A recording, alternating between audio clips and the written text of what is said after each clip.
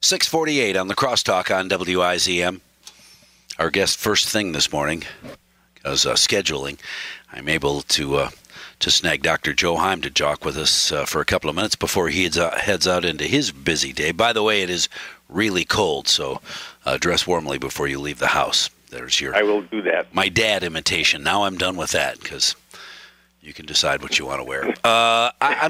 The impeachment papers delivered in kind of a circus parade. I'm not sure why they make a big deal out of that. They always have, like it was some kind of regular occurrence. But in a big, long procession, the 200 yards to deliver the articles of impeachment, like it was some kind of a coronation. Why do they do that? Is that really just political folly? Well, they do have to deliver it. Yeah, I think there's a little bit of showmanship in this whole thing. You got to remember that this is not a regular occurrence, so they probably went back and looked to see what happened in 1998, how they did it, and probably follow. I know it seems like they're following to some degree that whole process, but it's all about image. Yeah, next there will be a marching band, and it'll be a whole big deal. So the papers are delivered.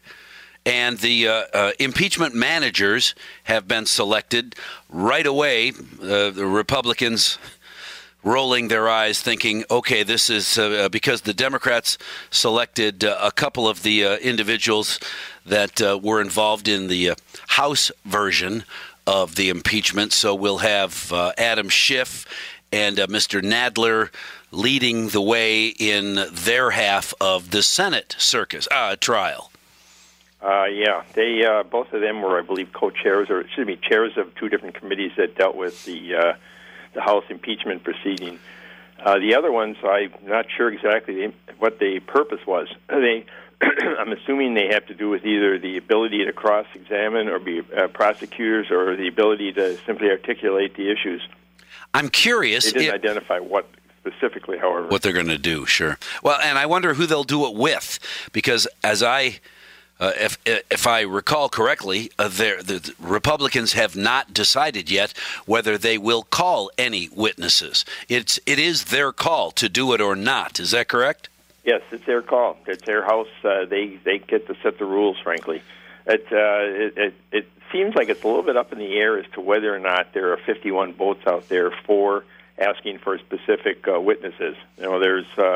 I think the Democrats have identified 3 or 4 people that they would like to at least talk. And it's not unusual to have witnesses, by the way, for these. But by the way, they could also do this in private. They could interview witnesses in private and then provide the information to the Senate as a whole. I can't imagine that would happen. Democrats want this. The Democrats want this under the spotlight. They want the attention of the world on this proceedings, and they'll get all kinds of free publicity from all the major news networks. So I can't imagine that very much or any of this will take place behind closed doors. I'm curious, since Democrats are making such a big deal out of we want more witnesses, why didn't they call them when they had the ability to do that themselves? Well, they did, Mike. The House of Representatives wanted more witnesses, but the president basically said these people are not coming. They could have gone through the court system, but it would have taken months and months to resolve that one way or the other, and I think they decided they simply weren't going to go through that process. That would have delayed this whole thing by, who knows, 6 to 9 months. And so all of this grandstanding by Democrats may also fall on deaf ears, because the Senate doesn't have to say, oh, okay, now we hear you, now we'll call more witnesses, because Republicans are going to call, if they call any witnesses, the witnesses they want. They're going to call Hunter and Joe Biden and a number of other people, and then it will be the Democrats' turn to say no. I think if it went in that direction, Mike, this would be a big show. It would be... I'm sorry. I think it'd be an amazing show on TV. I don't think it's going to happen. I think the Senate wants to get this over with as quickly as possible without looking like it was just a sham, trial.